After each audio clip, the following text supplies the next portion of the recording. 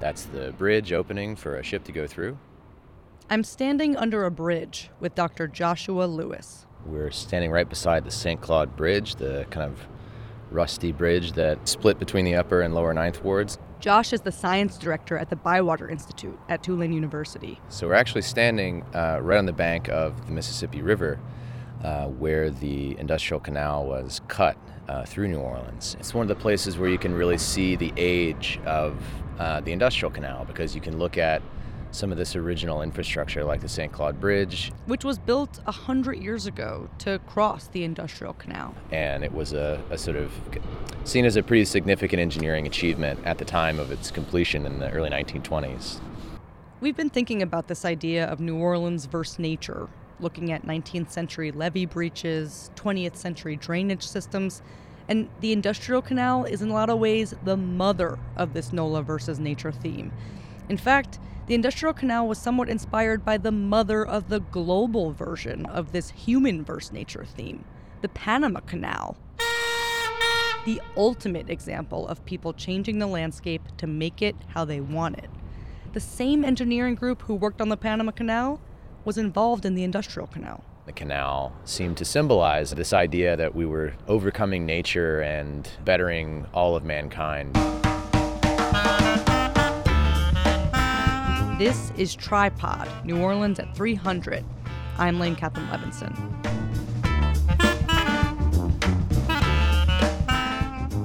The port made a major gamble with the construction of the Industrial Canal. This risky business started because the city, the port, investors, they yearned for a shortcut. It was never seen as just a canal to connect the river and the lake. It was to connect the lake to the ocean. In the 1820s, city officials and the Port of New Orleans started planning a way that ships could bypass the windy, scenic route that is the Mississippi River and create a faster route for ships to get to Lake Pontchartrain and then access the Gulf of Mexico. That was the main drive to build the canal. And there was another thing. When you cut an artificial waterway through the city, you get more waterfront property. And on that property, businesses could do things they weren't allowed to do on the Mississippi. You could lease or sell land on the Industrial Canal to private companies to build industries, etc. And the way that the state constitution was written up at the time, you couldn't do that on the river. By the early 1900s, that's how this project was marketed to the city. A canal would create more waterfront property, which would create more commercial shipping businesses, which would strengthen the New Orleans port. But wait, there's more. Yeah, well, the canal wasn't described as just a smart land project or even purely, as a good thing for the port. Nathaniel Rich is a writer in New Orleans. His third novel, King Zeno, takes place in New Orleans in 1918, the year construction on the canal began. It was presented as a kind of gut check about the identity of the city, and of course, with that, the identity of New Orleanians. Politicians, the dock board, the people who were calling for this canal made appeals to the city basically saying, this is how we can make New Orleans great again. This is our big chance, saying, what kind of city do you want to have here? Do we want to be this second-rate backwater, or do we want to reclaim our proper position at the heart of American military and economic life? Nathaniel says the end of World War I was a deeply patriotic and progress-minded time. It's a point at which the city feels like it's on the cusp of rediscovering its historical place as the leading American port city and one of the leading economic centers of the country. It's a time to advance through this waterway, this shortcut. The city just had to figure out where to cut.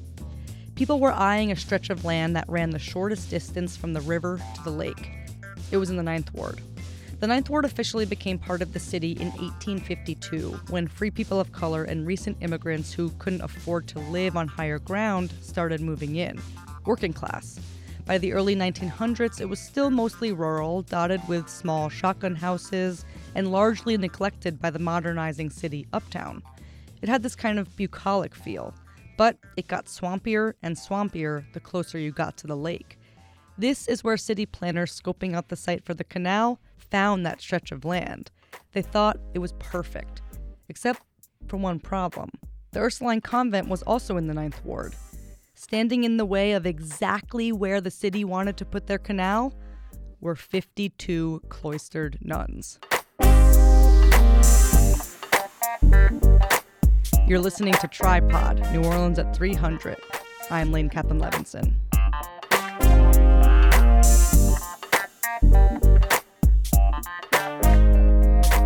This wasn't the sisters' first rodeo when it came to being in the city's way. When the Ursulines got here in the 1730s, they set up shop in the French Quarter. But as the footprint of the quarter grew, the city started building roads that cut through the property of the convent. The nuns were not happy. So they thought, okay, where can we go so that nobody will bother us again? The sisters found this place, and it was far enough removed from the city. Sister Rosemary Myman is an archivist at the Ursuline Convent. They wanted something out of everybody's way. So in the 1820s, they leave Charter Street in the quarter and they move to Dauphine Street in the Ninth Ward. But then Port Board buys Ursuline Tract. Sister Rosemary is reading me an old newspaper clipping. A large transaction connected with the Industrial Canal was concluded Thursday, when the Board of Port Commissioners paid the Ursuline nuns for the Ursuline Tract, through which the canal will reach the river. The price was $500,000. One of the reasons the nuns agreed to sell their land and move their massive convent uptown is that they didn't want to be around during construction, which they knew could take years.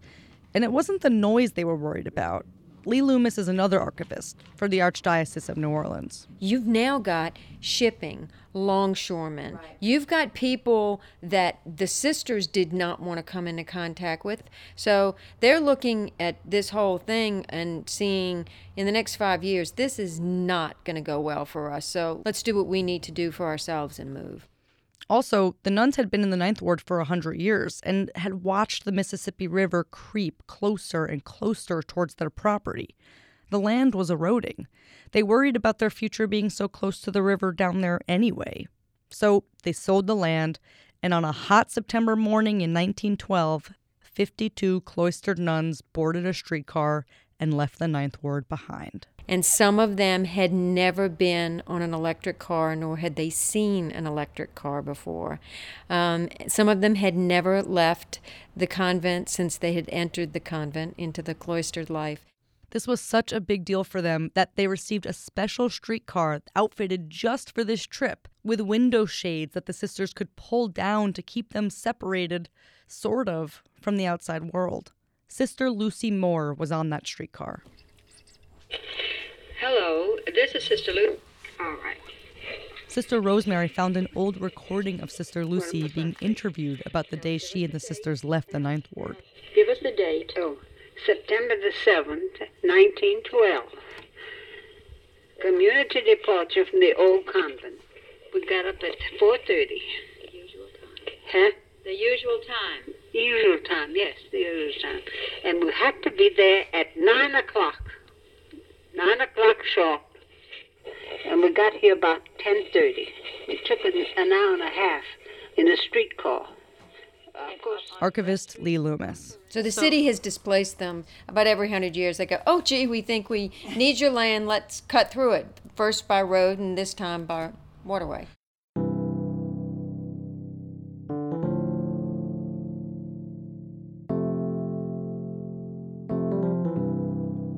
So, with the Ursulines out of the way by 1912, the city could move forward with their plans.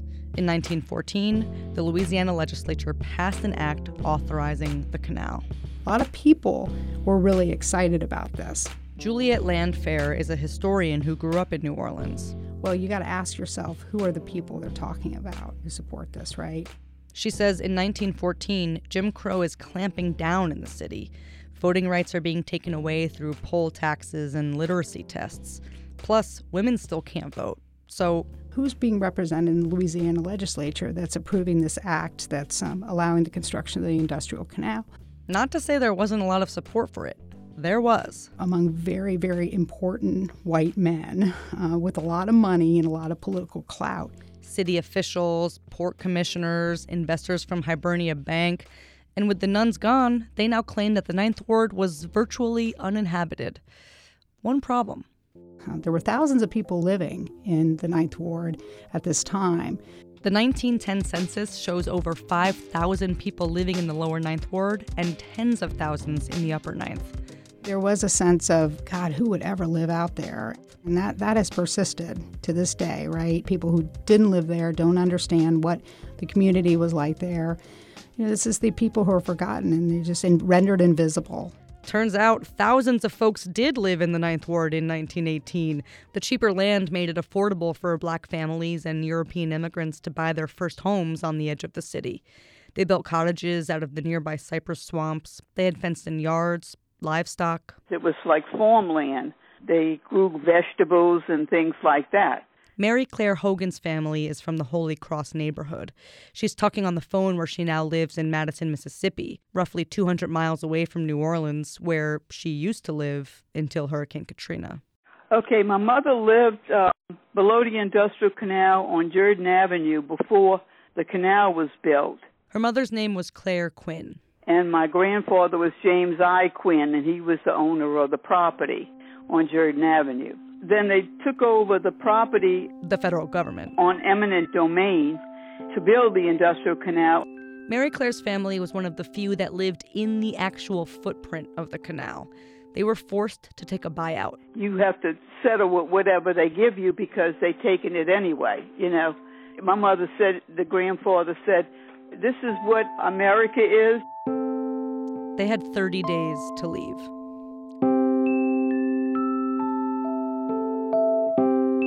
You're listening to Tripod, New Orleans at 300.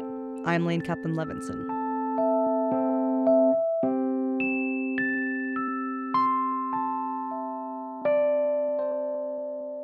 So the canal meant that people like Mary Claire's family were displaced. But then this massive construction site suddenly sprouts between two fairly dense neighborhoods. That's Dr. Josh Lewis of Tulane University. The two fairly dense neighborhoods are the Upper and Lower Ninth Ward. And both the Upper and Lower Ninth Ward neighborhood associations opposed the canal altogether. For starters, they were wondering, how is transportation going to work? From the very start, there were organized groups raising concerns about the way that the project was unfolding, asking questions about how they were going to effectively get back and forth over the canal. And Josh says this area already felt neglected, even before the canal started. When it came to infrastructure investments, when it came to drainage service, when it came to sanitation, when it came to road work, when it came to streetcar service. Pretty much every civic concern. Folks here had a real, for legitimate reasons, had a sense that they were kind of on the outs and on the margins of New Orleans society. This sense was only deeper ingrained when, despite the opposition, the project broke ground on June 6, 1918. And suddenly, the Ninth Ward had buku problems. And those centered mainly around drainage and sewage service. So for more or less 2 years, and you can imagine what this would be like in the New Orleans summer, the sewer system in this part of the Upper Ninth Ward actually operated like a gigantic septic tank because it had nowhere outlet, had nowhere to go.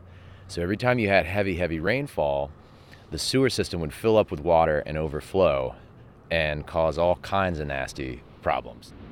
The disruption wasn't just sanitary or social or political, it was environmental.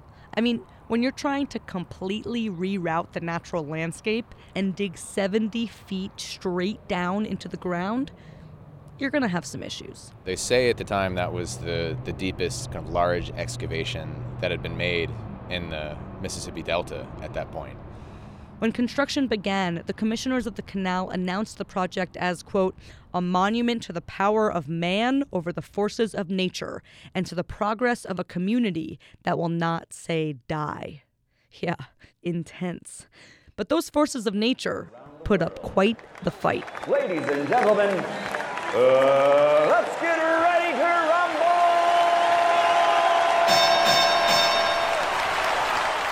Round one in the ring. The laborers versus the swamps. First of all, you have to cut all those trees down. Out by the lake, the Ninth Ward was covered in thick cypress swamp. So they clear those to access the land underneath. But what they quickly found is that it wasn't just the trees on the surface that they had to contend with. It was several layers of cypress forests that were below ground. Round 2, the laborers versus the underground forests. Wait, what? Right, so year by year by year, century by century, everything's sinking, but you're also getting, new layers of land being dumped on top of that over and over and over again. So it's like there's a layer of salt marsh, there's a barrier island, there's a forest, oh, there's another forest. And beneath all that, liquefied sand. It's sort of like quicksand. Knockout. Marshes, poisonous marsh gases, insects, islands, forests, quicksand. This is what had to be conquered to dredge the canal. Machinery split open and got sucked into the ground while blades were still wildly spinning. Men clutched onto the ditch for dear life. I said to Josh, it's almost like every layer was saying, maybe you shouldn't be doing this. Isn't this hard? Exactly, yeah. The landscape itself put up a pretty big fight to the completion of the project. But humans were determined to win. Midway through construction, here's how the New Orleans Item described the digging process. Man every day is surpassing nature. He turns rivers from their course and mingles oceans. If a mountain is in his way, he obliterates it. In New Orleans, man has measured strength with nature and conquered. He has joined the river and lake, building gargantuan foundations for his work on the quicksands themselves.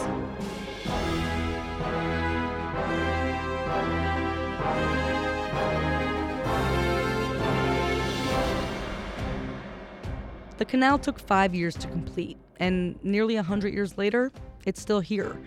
Today, we see a host of long-term impacts from this enormous infrastructure project. Connecting the river to the lake and out to the Gulf ushered in saltwater intrusion, which killed off the cypress forests, some of our best natural defense systems against flooding. And for Josh Lewis, that's what the legacy of the canal comes down to. It can almost look a bit silly now, considering, the flood risk in particular that the Industrial Canal has brought into this part of the city. That alone would seem to sort of negate any value that is there. Josh says that around 1980, the port said, well, this vision, this dream that we had, that the Industrial Canal was going to be this silver bullet that solves all our problems, didn't really work out that way. It didn't really solve any of them. Historian Juliette Landfair agrees with Josh. She sees the canal as responsible for the devastation the lower Ninth Ward faced in both Hurricane Betsy and Katrina. We know that the storm surge came up through the intercoastal waterways and into the city and down the Industrial Canal, the collapse of the flood wall. That is because of the Industrial Canal. That would not have happened before the Industrial Canals, and people literally lost their lives in both of those hurricanes. A neighborhood that was already experiencing neglect became that much more isolated. Juliette says the people that moved out to the Ninth Ward before the canal, they never thought they'd be disconnected from the city in such a physical way. Oh, absolutely not. Josh and I sat in his truck near the canal, right off Poland Avenue. We talked about how the Army Corps is currently planning to replace, relocate, and lengthen the Industrial Canal lock, which Josh says is still working just fine.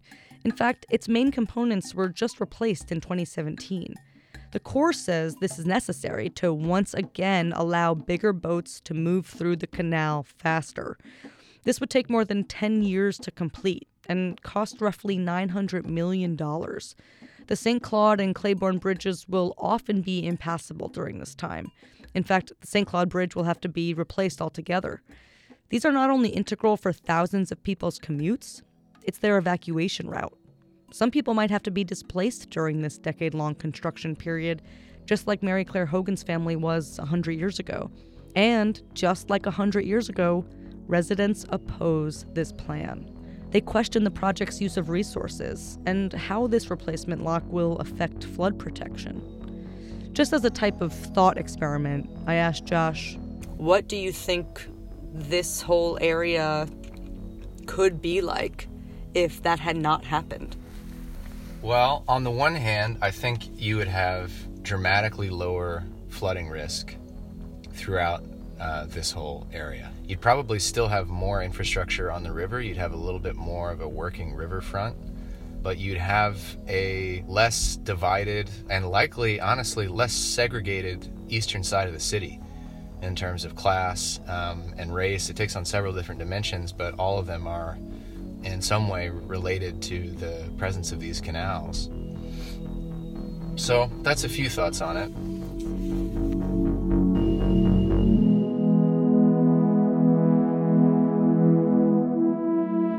Tripod is a production of WWNO New Orleans Public Radio in collaboration with the Historic New Orleans Collection and the Midlow Center for New Orleans Studies at UNO.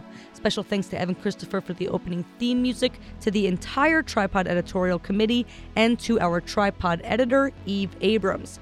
Catch Tripod on the air Thursdays during Morning Edition and again on Mondays during All Things Considered. And you can listen to Tripod anytime you want by subscribing to the podcast. Also, this is the finale of our NOLA versus Nature series. So if you missed the other episodes, Sauve's Crevasse, Baldwin Wood and the Wood Screw Pump, those are all on the podcast. So listen to those two and then listen to the Industrial Canal episode in its entirety. Subscribe, rate, review. Thank you. Also, follow us on social media at Tripod NOLA on Twitter, Facebook, and Instagram. That series is over, but we're moving full force ahead with new episodes into the tricentennial year. So stick with us. And finally, I want to thank my colleague at WWNO, Jess Clark, for the amazing voiceover work on this episode. You might not have even been able to tell that there was any voiceover work, but since she's still here in the studio, I want to say I'm Lane Kaplan-Levinson. And I'm Jess Clark. And I'll tripod you later. Is that okay? Okay. It's perfect. Okay. Yay! Teamwork.